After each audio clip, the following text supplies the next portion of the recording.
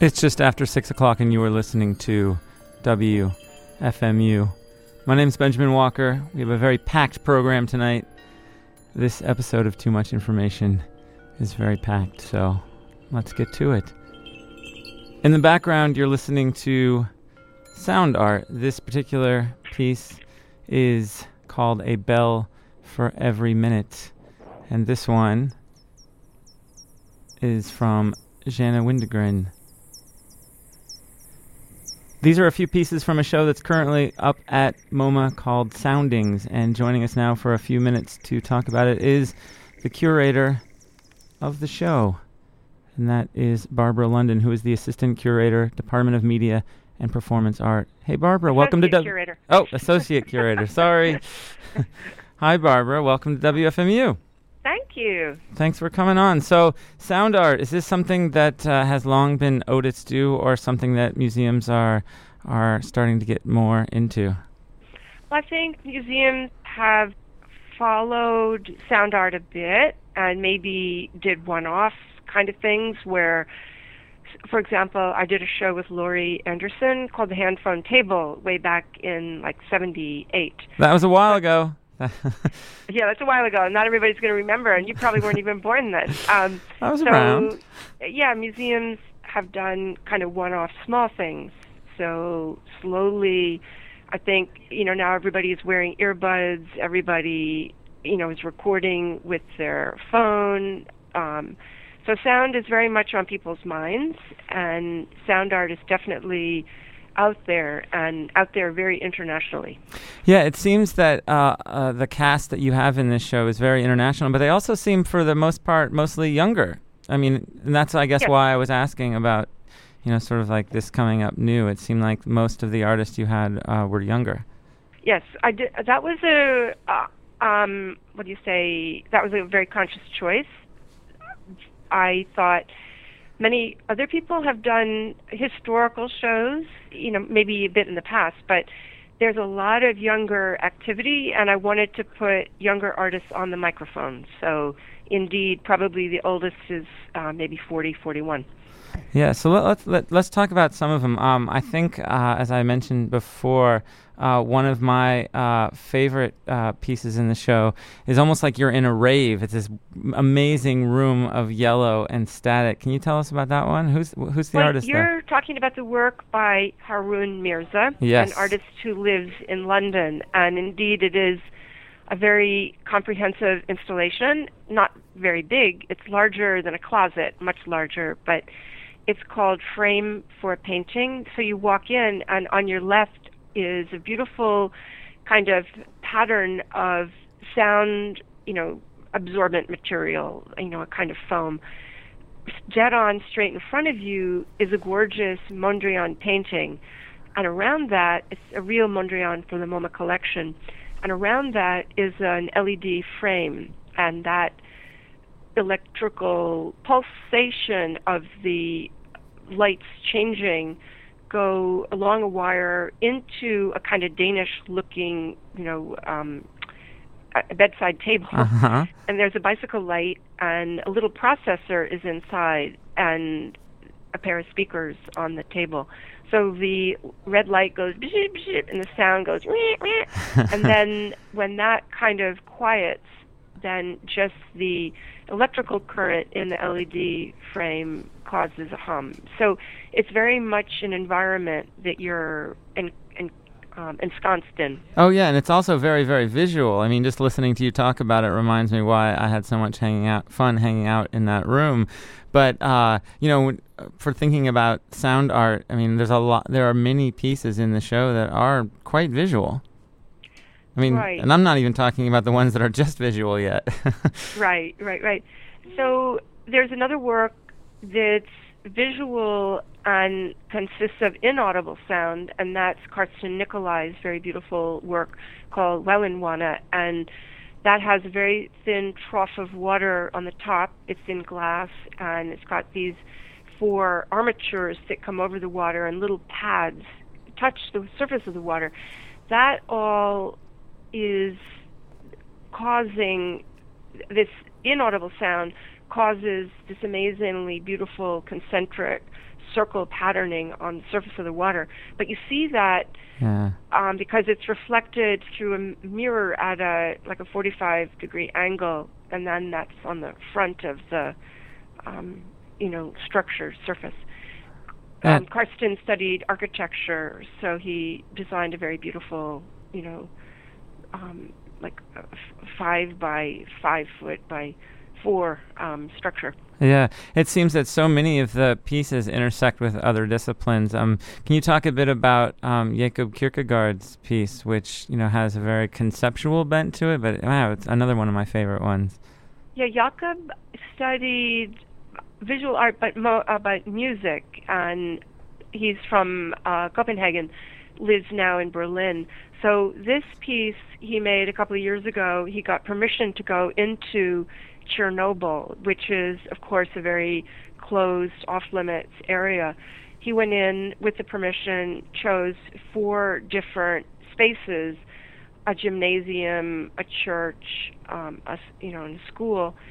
And what he did in each of those abandoned, dusty, kind of falling apart spaces is he put a video camera and a sound recording apparatus in, pushed record, left the room for 10 minutes, came back in, stopped, rewound the audio. So what you get is a silent room then that becomes just full of the sound of itself. Meanwhile, then back in his studio, he tweaked the visual to kind of degrade in a parallel way to what was happening with the sound.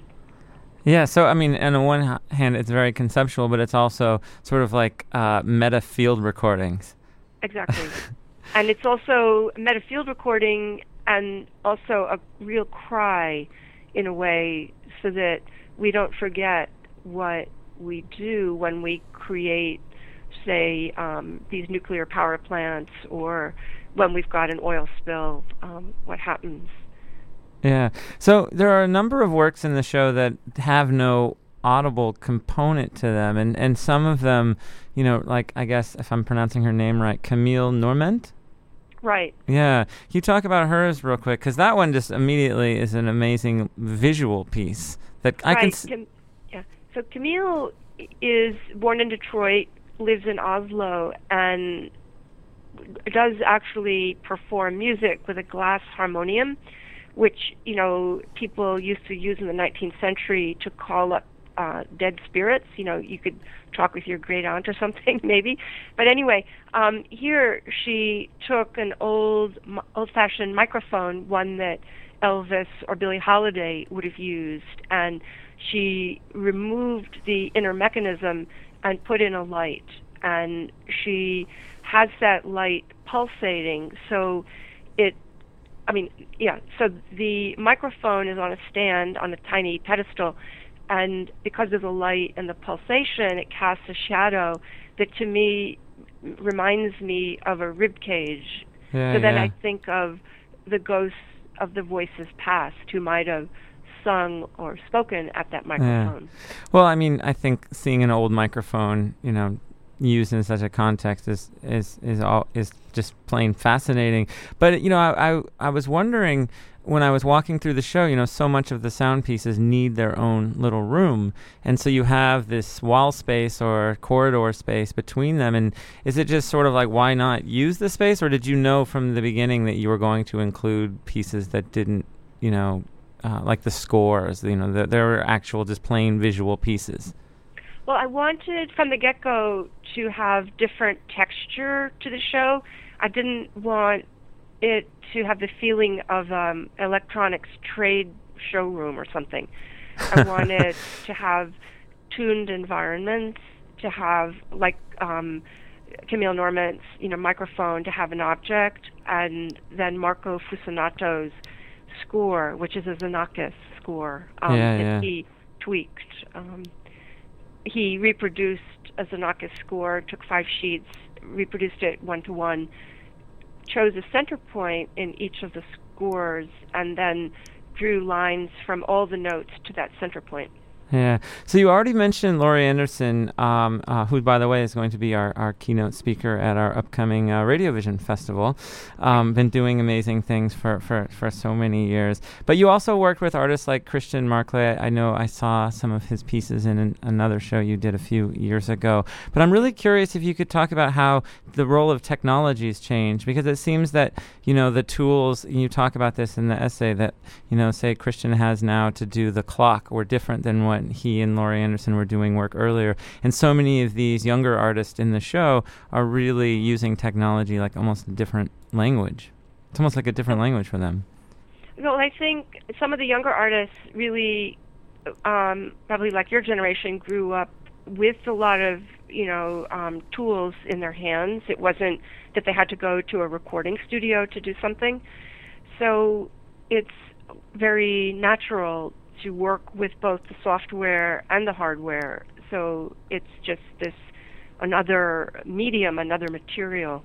So I think there's an ease. Then, of course, as economies go up and down, then as the economy might get bad, then it's a lot of the DIY. So then you can do a lot in your garage.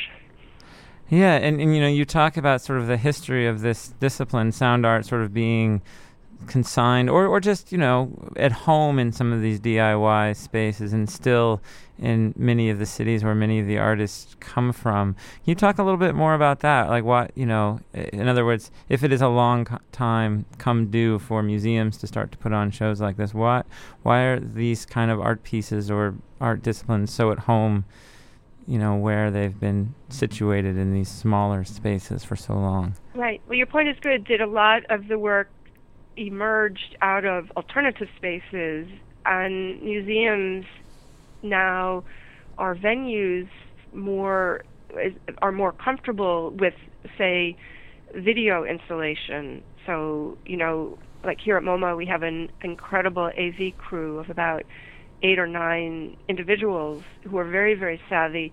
I work with an exhibition designer who was also very savvy, and so we're able to create these environments for these pieces and work closely with the artist to really follow their aesthetic, their vision, and to contain sound. Maybe there's a little bit of a bleed, like of the work of Susan Phillips. It comes down the hallway. Yeah, which is amazing, though. I like that. That really draws you into that space. Right. And then the one we didn't talk about yet was Jana Winderen, whose work, she studied marine biology and then went to art school in London, did undergraduate and master's, and she puts these really sophisticated microphones, say, into the water, and she's recorded the sound of cod communicating. Who knew that cod kind of talk to each other? And then she also discovered when she was in Central Park, she had her microphone on and a bunch of bats surrounded her. So then she went back and slowed down that sound and discovered that she could really compose then with bat chirps. Yeah.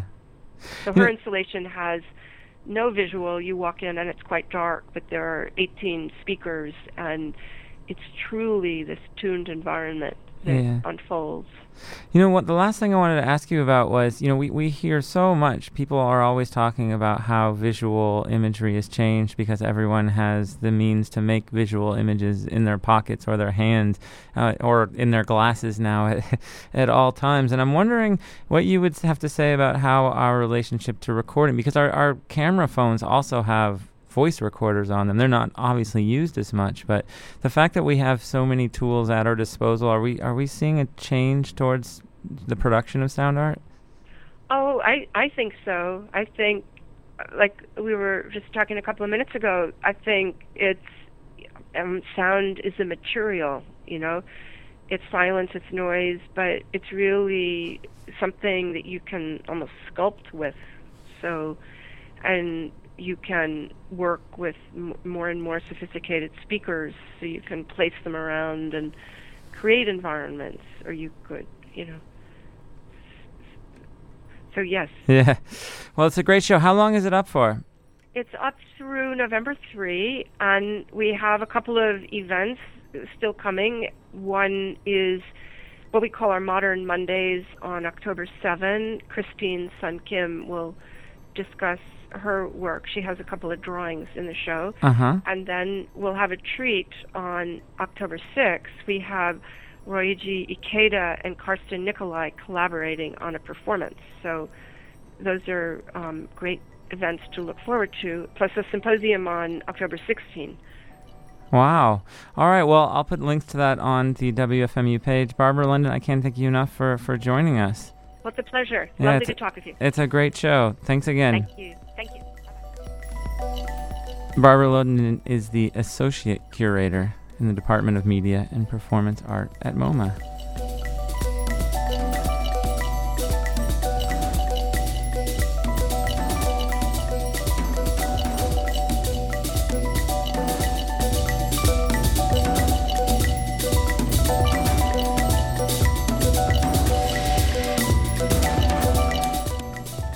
Highly recommend seeing that show before it closes.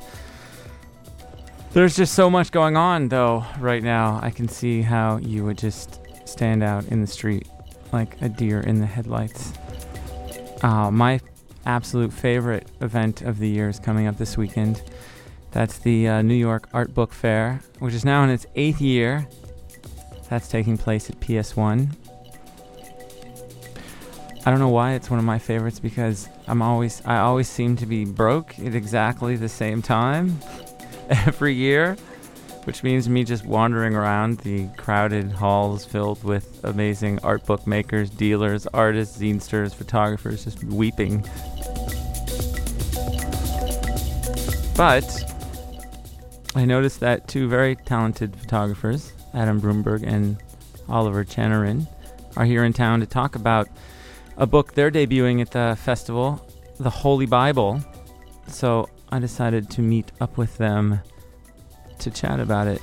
And it turns out that they are in town here in New York from their home in London because they have a lot going on. Hi, my name is Oliver Channerin, and Adam and I are here in New York for the opening of the new photography at MoMA 2013.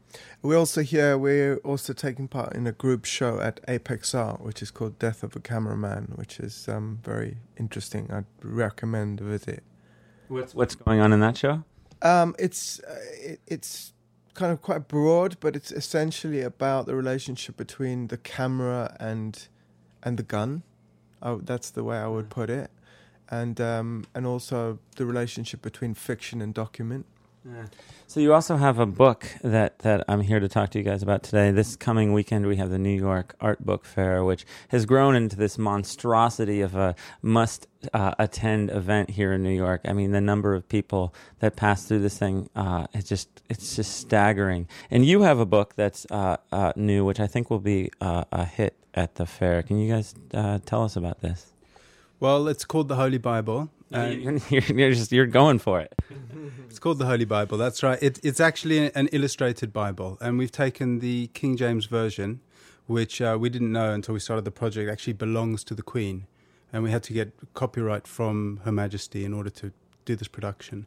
Wow. So we've taken the book, which is both the New Testament and the Old Testament. It totals about 724 pages, and we've illustrated it, looking on each page for a portion of text that we've underlined, and then we've placed a picture on that page, and the text and the image sort of relate to each other in sometimes very illustrative ways and other times in very obscure ways. There's actually a relationship between the show, the contribution that we've made to the MoMA show, and this, in that in the MoMA show, we have taken Brecht's book called The War Primer, which was published in 1955. We've kind of hijacked that. And whereas his project was about World War II, we speak about the War on Terror, and we've kind of pasted into that. But when we were in the Brecht archive, the archivist gave us Brecht's personal copy of his Holy Bible, and when he ran out of notebooks, he would cut out of newspapers and he would paste in pictures over the Bible. So somehow that's stuck in the back of our minds and kind of resurfaced when we were working on this project. Yeah. So you got permission from the Queen for the text. Now, where do the images come from? Can you talk about the archive that you worked with? Well, the images all come from one place. It's called the Archive of Modern Conflict, and it's based in West London, and it's a very peculiar place. We spent a lot of time there, and there was something quite Borgesian about the whole process, because our aim was to try to look through this whole archive and pick out images that we thought would work.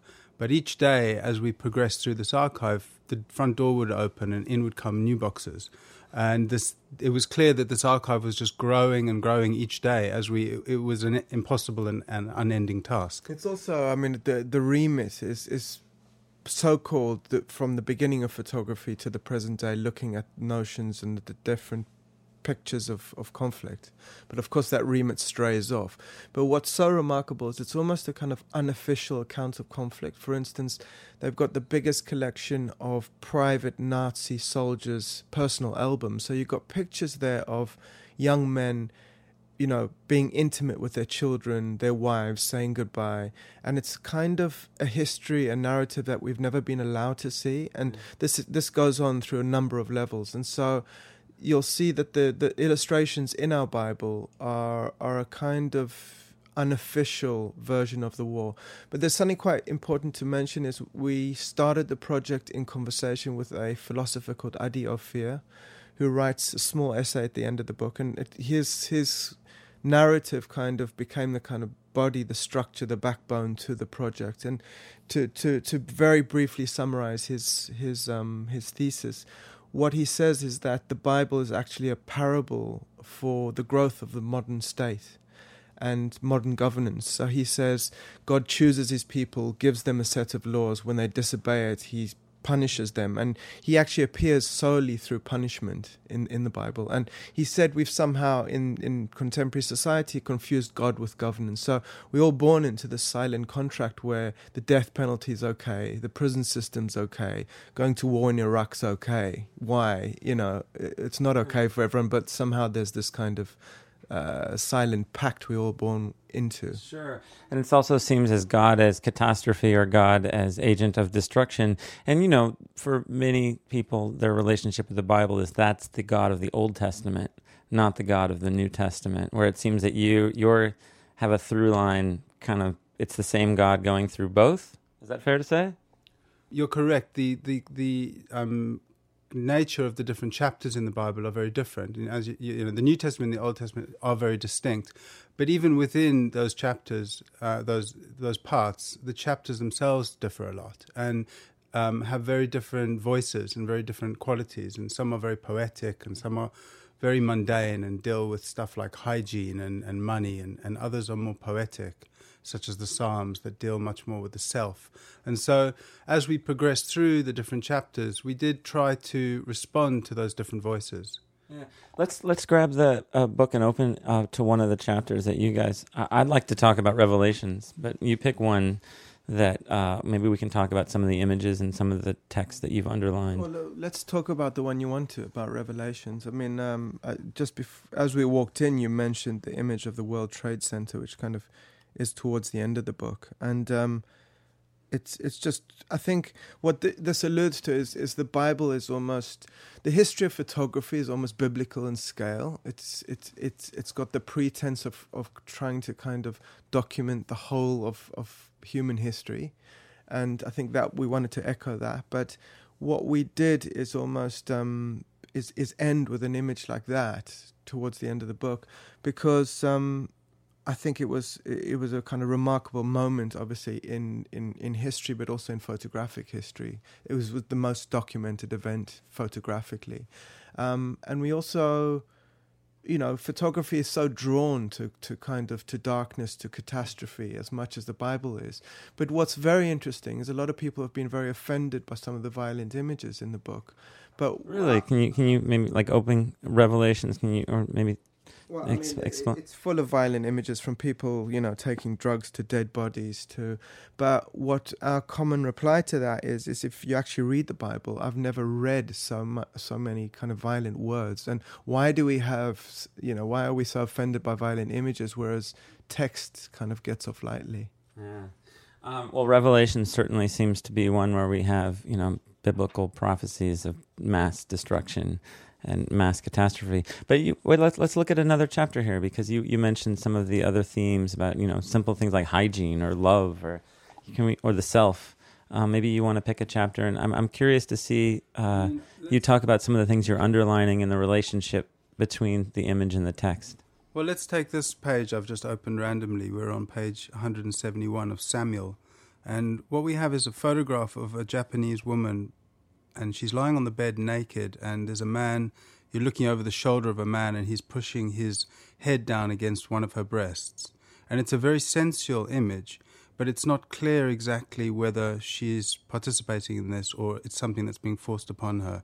So it's quite a ambiguous image and very beautiful in a sublime sense.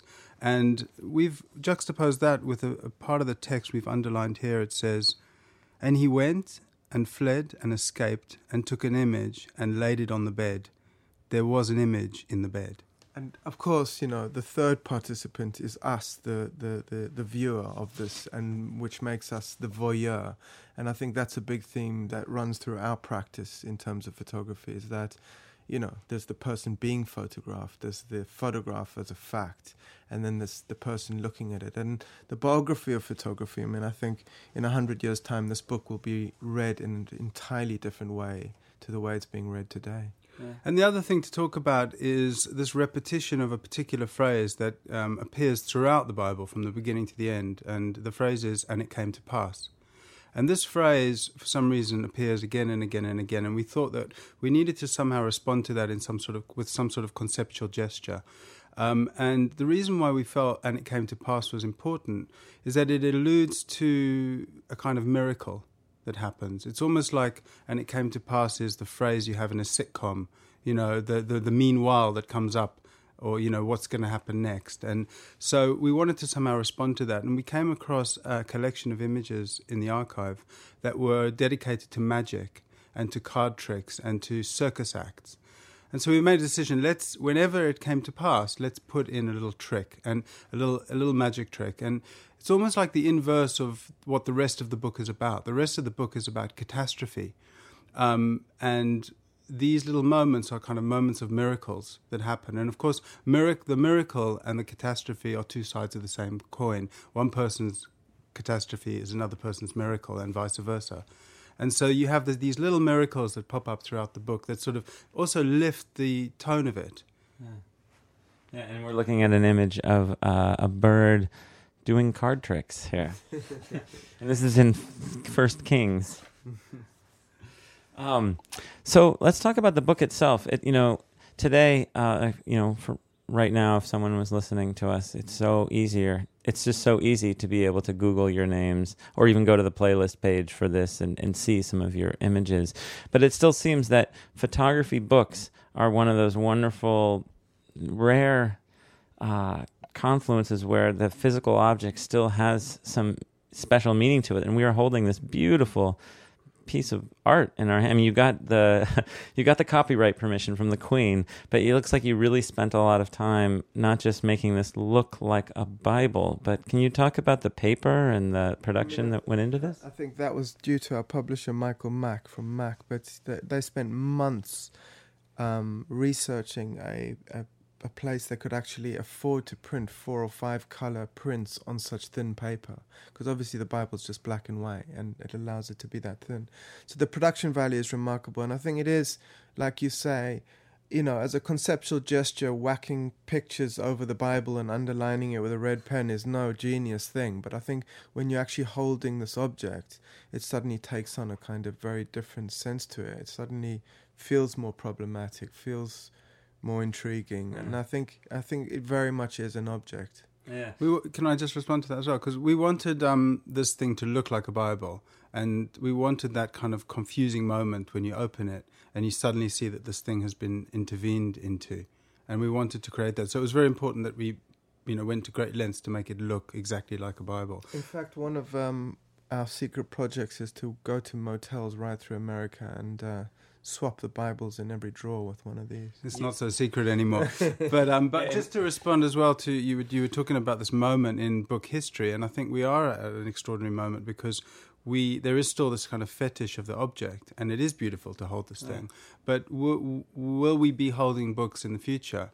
And I don't know, I think we're at a really exciting moment where suddenly you've got this, digital publishing. And we've exploited that a bit with one of our projects where we made the War Primer, where we only made 100 copies. And then we were able to produce a digital version of it that was free. And there's something kind of amazing about that. And I'm really excited about the possibilities.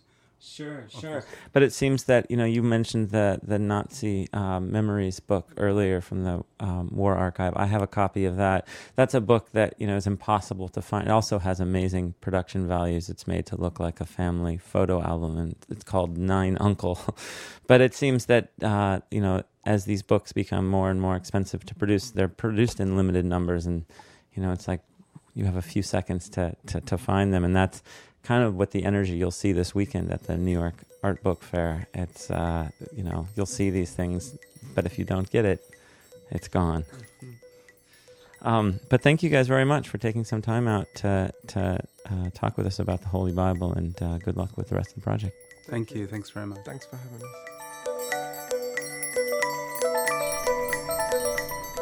So that's Adam Broomberg and Oliver Chanarin. And the Holy Bible is going to be one of the more popular books at the New York Book Fair this weekend. At least that's my, analysis. That is not to be taken as financial planning advice in any way or form. This last Thursday, I think there were like 8 gazillion openings here in the city. Tons and tons of great photo shows up right now. The photographer Nick Brandt has a new show at Hasted Kreutler. Nick Brandt is famous for his majestic photos of African animals, lions, tigers, and, of course, elephants. You may even be aware of his majestic elephant photos, even if you don't know his work. But his new show is the 3rd installment of his epic project.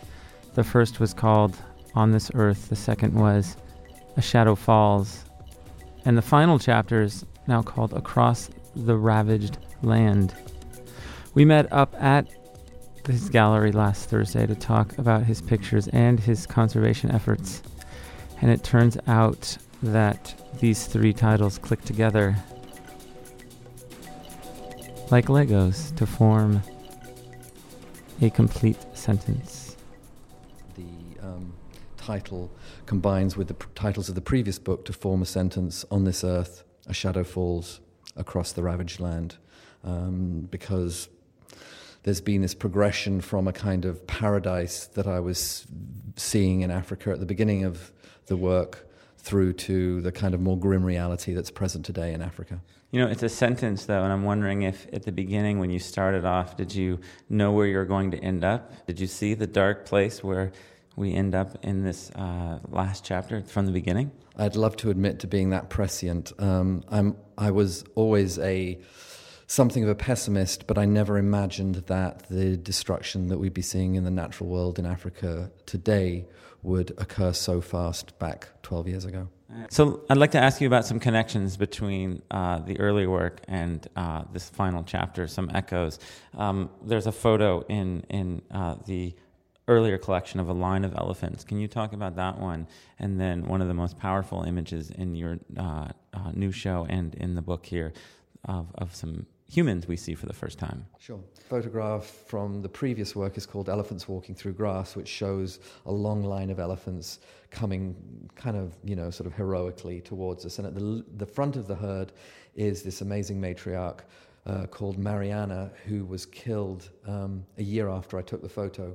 And then when I went back 3 years later to the same location in Amboseli, I took 22 of the rangers from the foundation I founded called Big Life and set them up on the lake bed with the tusks of elephants that had been killed at the hands of man in prior years, 2004 to 2009, and the line of guys echoes the line of the elephants, except, where there were elephants, there's now just men holding these tusks of elephants that were killed.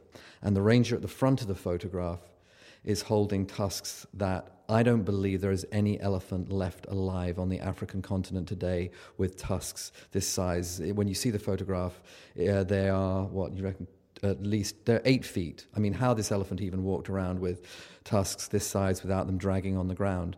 Those tusks today would probably bring in about $500,000 in China. And that's the kind of battle we face, where ivory is that valuable, how you keep those amazing creatures unharmed, alive in an impoverished country. And then the trilogy ends with a photograph in the show of these elephant footprints disappearing off into the horizon on this kind of dried, stark lake bed. And it's, where are those tracks going? Where is that elephant going? Is it ever going to make it back? And is mankind going to come to its senses and allow those elephants to keep on crossing that land for generations to come? Looking at your art, it seems that we're ending with a harrowing defeat. And it seems that you also had this foundation that you've had hand in hand while doing this project, at least in the more recent years. And I'm wondering, as the foundation boss or someone who set that up, do you feel equally as defeated as I'm feeling from the art? No. I was angry and passive watching the destruction going on, and I started the foundation, Big Life Foundation, to try and make a difference, because I did see that there was a possibility and there was hope, and it is better to be angry and active rather than angry and passive. And with that in mind, we have had surprising amount of success over the 3 years that Big Life's been running. We now have 315 rangers across 31 outposts across 2 million acres. And with that, the poaching has been dramatically reduced in this ecosystem that traverses southern Kenya and northern Tanzania. So even though there are many battles being lost around Africa elsewhere for lack of funding, for government protection, NGO protection, we are helping make a difference in this particular corner of Africa, because what people don't always understand is a lot of these national parks are tiny. Something like Amboseli is 100,000 acres, and 80% of the time, those animals aren't even in that area. As soon as they leave the area of the national park, the protected area, they're in unprotected areas where people are farming, they've got livestock, and they are completely unprotected. And the only future of conservation in the wild in so many places on the planet is the support of the community. And that's what we do. We all our rangers are they're locals who are locally employed, and it's the only way forward. The people support conservation, and conservation supports the people. You talk about the rangers. I'm assuming some of the rangers we see in your photo are ones you're working with. Is that? Yes. All the rangers in those photographs are rangers employed by Big Life. Yeah. What's fascinating, though, this is the first book that we're seeing. This is the point in your narrative where we see humans. Mm-hmm. Up until now, we have not seen humans. And at the same time, there's, I feel that what we're seeing in a lot of the darker photos here is evidence of human poaching, but yet the humans we're seeing, I guess, are trying to turn things around. Yeah. It would have been very. It would have been too easy to just take photographs of the poachers and that just be a kind of photojournalism. What I wanted to do was kind of find more potent images using those rangers with these tusks that we got from the ivory strong rooms, where they were stored, and create these lines of rangers echoing the line of the elephants. I wanted to ask you though about just simple editing.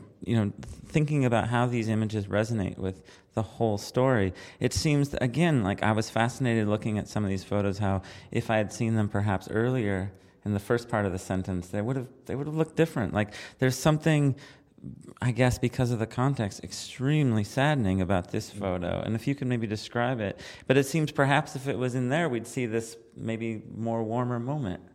You might notice I always photograph with cloud cover. You know, like Woody Allen always loves shooting in cloud cover in New York, and I love shooting with cloud cover in the middle of Africa. It gives it a more kind of somber quality. We should, I guess, mention these photographs are all black and white. So these photographs here are of an elephant mother with a baby lying on the ground, but there's this sort of somber, melancholic quality. You're not even sure if the baby is alive or dead, and the way she's posing with her trunk resting almost forlornly on the ground. Yeah, it's meant to have a sort of give you a feeling of is this alive or dead? I do think sometimes, you know, people talk about how these photographs kind of move them to tears, and I do wonder whether they're actually bringing their knowledge of what is happening to the animal world, the destruction of it, to these photographs, and that gives the photographs, to a degree, the melancholy quality. I take photographs, and have always taken photographs of animals as no different from human beings. I'm taking portraits of sentient creatures who, to me, are are not that different from us. So in the earlier books, the elephants had this sort of kind of regal majesty, and that's how I saw them. But I felt this new work had to reflect the more kind of melancholy, somber world that I now see when I go there. Vulnerability, too. Right. And do you have, I feel like I can hear it in your voice, and especially from your photos, do you feel that you're getting to know each one of these animals that you're photographing? There are certain elephants in particular that I am extremely fond of and have spent many weeks trying to get the sort of perfect portrait of, and I'll just keep going back and back and back and wait for them to present themselves for their portrait. You know, there's this lovely boy who's this huge elephant with massive tusks, who was unfortunately called Craig, which is a terrible name for a giant, glorious elephant like this. He should have been called Ulysses, but poor thing ended up getting called Craig. And he's just, you know, just if there's that feeling of him posing for his portrait, that's what I'm going for. Yeah. Just as I would photograph a human being in a studio. Yeah. So having done this for so many years now, do you feel that, especially with the elephants, that they had any sense of what you were doing with them when it comes to just being photographed by you repeatedly? You talk about spending days and days trying to get a portrait. Did you have any sense that they had, what did they think that you were doing? Oh, I think if we're not careful, we could get into too much anthropomorphizing. I don't know. All I know is they were very, very relaxed around me, but it's precisely that level of trust which sometimes tragically makes it incredibly easy for a poacher to kill them. Nick Brent, photos are on display at Hasted Kreutler in Chelsea, New York. The project is called Across the Ravaged Land, and you can find that as a book as well, just published from Abrams.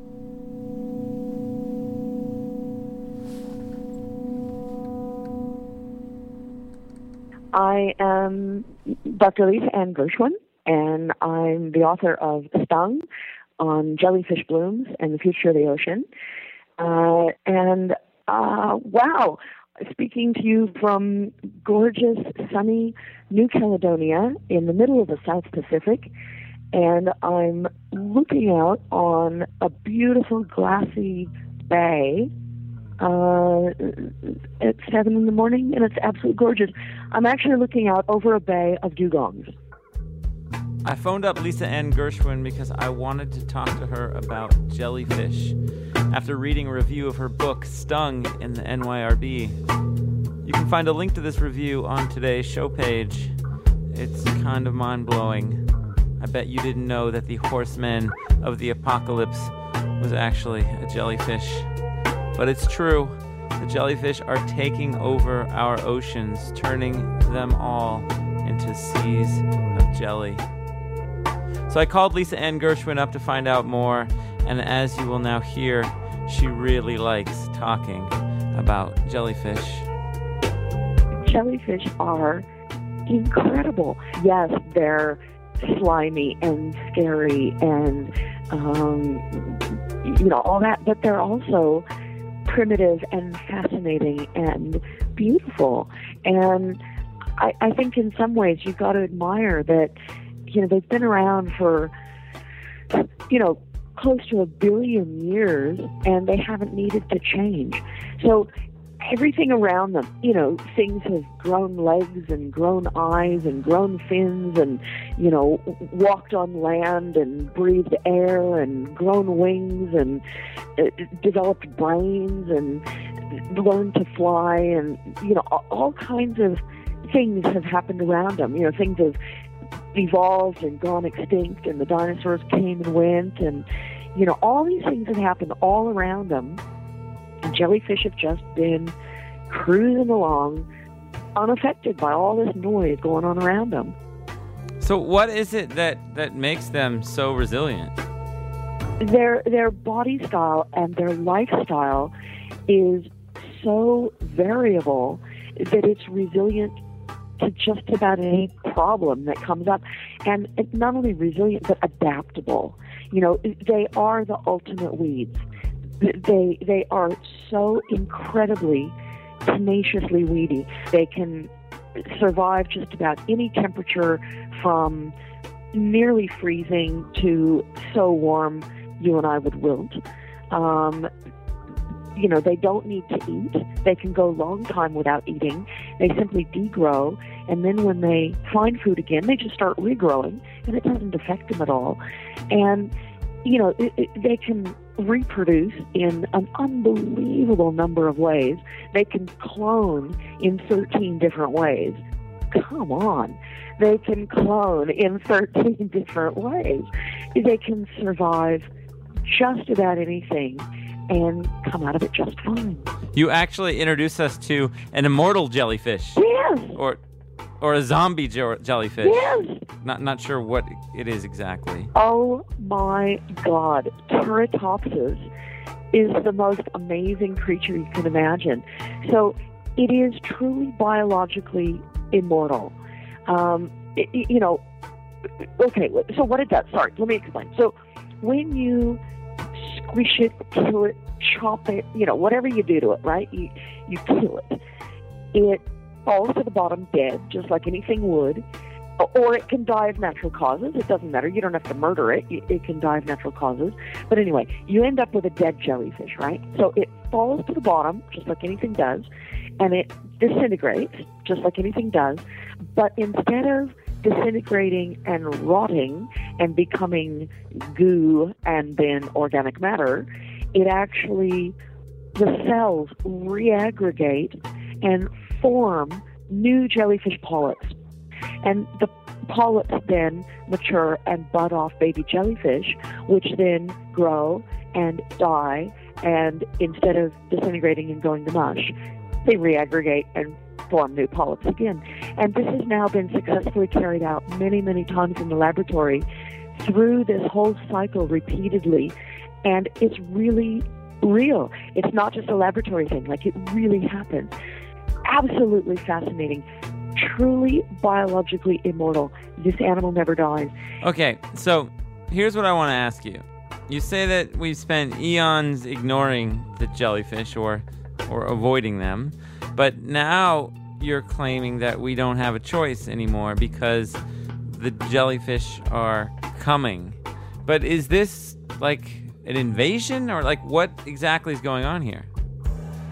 We've been ignoring jellyfish as a research subject for a really long time, and I argue to our peril, because they're getting attention, blooming in such huge numbers that they're actually, in some cases, the dominant organism in ecosystems. In many cases, they're threatening fish populations.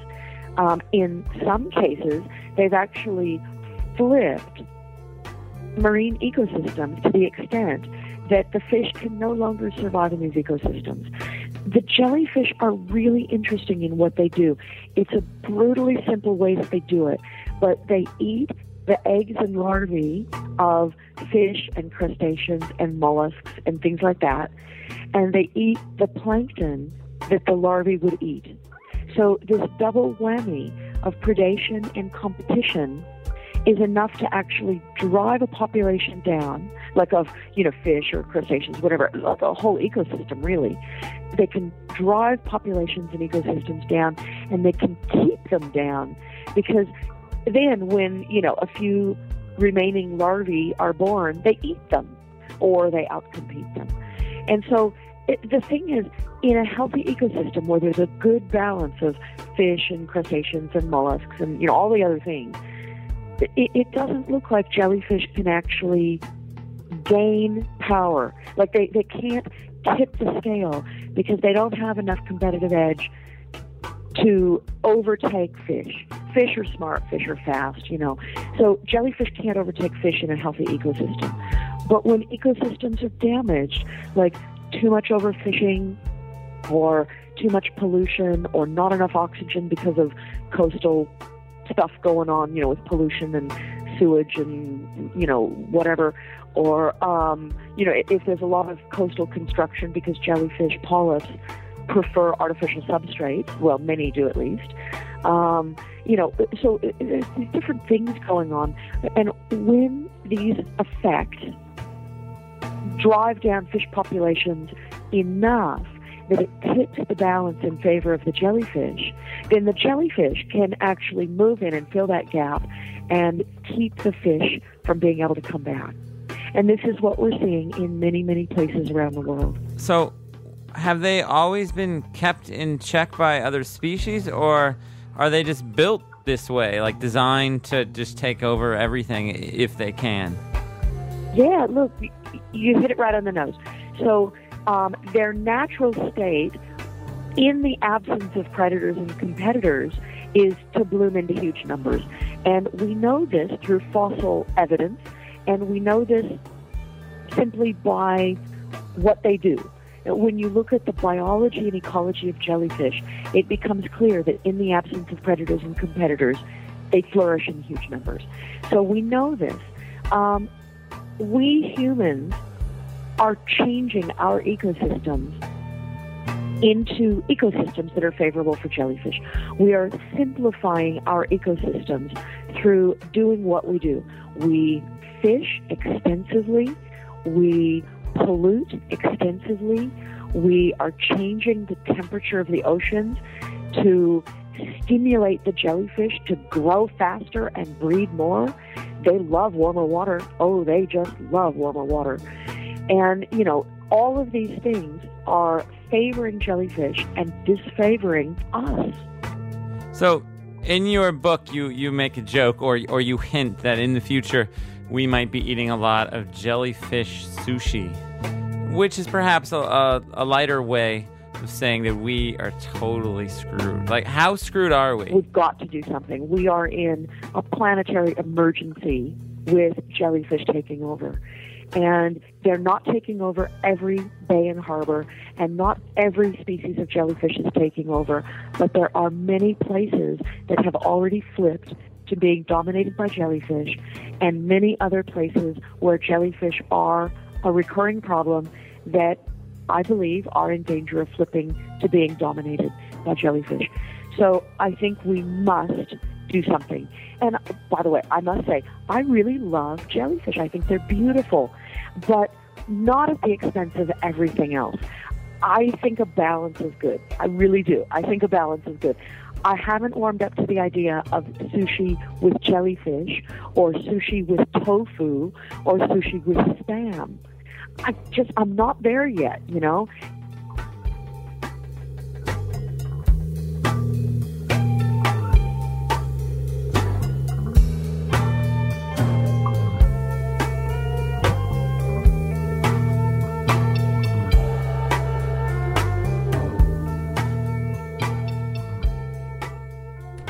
You're listening to WFMU East Orange, WMFU Mount Hope, in Rockland County at 91.9 FM and online at WFMU.org. Coming up next, Nardwuar, the Human Serviette Radio Show.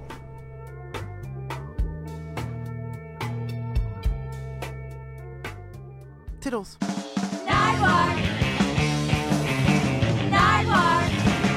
And you're listening to WFMU, and it's time right now for the Nardwuar, the Human Serviette Radio Show. Today on the Nardwuar, the Human Serviette Radio Show, an interview with Lee and Sean from Burger Records. Burger Records, today on the Nardwuar, the Human Serviette Radio Show. And to start you off, here's a Burger Records artist, King Tuff, with Sun Medallion on the Nardwuar, the Human Serviette Radio Show on WFMU.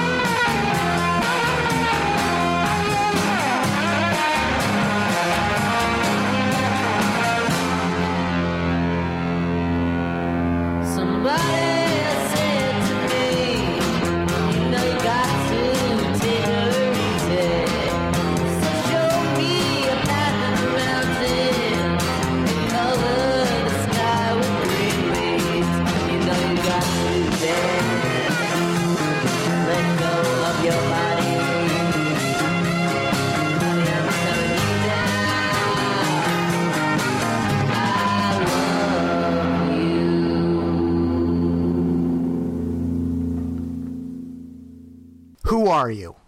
My name is Sean Borman, and I'm from Burger Records.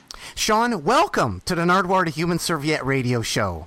Thank you. It is truly an honor. We're huge fans. Sean, I was curious. Burger Records. Who else is Burger Records? Because you're saying Sean Borman from Burger Records, but there's some other burgerers, aren't there? Like Lee. Oh, there's many. There's thousands if you really think about it. But of the head ones, there's Lee Rickard. He's the guy I started Burger with back in 2007. And there's Brian Berger. He's the guy I started the record store with. And there's Bobby Berger, who plays in Gap Dream and also works here. He was our first employee. And there's Burger Patty, and she's our second employee. And all of us make up the core group that is Burger Records. And what can you tell the people that don't know about Burger Records? What is Burger Records? A cassette label and a store? Period? It's a movement. It's a feeling. It's something more than just a store or a record label. It's something to get people excited about music in general, and not just a specific kind of music, but the feelings that music gives you, whether it's pop music from Britney Spears or country music or garage music or punk or whatever. Like, we're into all of it. And I think it shows in what we put out. And we released tons of cassettes and LPs. We've put out over 50 LPs since 2007, and we've put out over 500 cassettes since 2007 as well. And it's just a huge thing that kind of snowballed into something bigger than any of us ever expected. We began the Nardwuar, the Human Serviette Radio Show with King Tuff, Sun Medallion. What can you tell the people about that, Sean, from Burger Records? I first heard Sun Medallion from a friend or a Burger fan who said, you need to really check this out, back in 2008 when the album was first coming out. And I fell in love with it. And I went for like 2 weeks. I was just thinking about it and like, man, I really want to put this on cassette. I really, really want to. And I was telling all my friends about it. And I told my friend Devin Williams about it. And he said that his friend Alan was childhood friends with King Tuff, and it was just like a really loose connection. So he got his phone number, and I cold called King Tuff while he was in the middle of practice. And I was like, hey, this is Burger Records, and we want to put out your cassette. And he was like, sure. And so we did it. And it's been a beautiful, friendly relationship ever since. We did the cassette for years and sold thousands and thousands of cassette because it was pretty much only available in that format. And then we reissued the LP earlier this year and sold tons. It's the highest charting reissue on the college charts so far this year. And we're really, really proud of everything we did. It's a crazy classic album. It's one of the best things we've ever put out. Sean from Burger Records, you first contacted me because you saw my interview with Lil Wayne. Yeah, we love all of your interviews, and we love pop music. So I saw you interview Lil Wayne. I wanted to see all the stuff you dig up about him. And then you subtly mentioned if I ever ran across Kesha that I should ask her if she wants to do a cassette with Burger Records. Any luck on that? Because I haven't had any luck. I have not been able to get an interview with Kesha. Sorry about that, Sean. We have like a really loose connection. She's like right on the outskirts of people we know. We know people who have, like, before she got famous, hooked up weed for her and performed with her and stuff. But so I think there's like a chance that we could do it. And I love pop music, and her first album and the EP that followed were really, really excellent examples of pop music, I thought, and just really, really loved it. Well, that's what's so amazing about Burger Records. We're speaking here to Sean from Burger Records, who are having the Burger Records Caravan of Stars go across the nations and continents coming up. Check burgerrecords.org. I notice your .org. Was that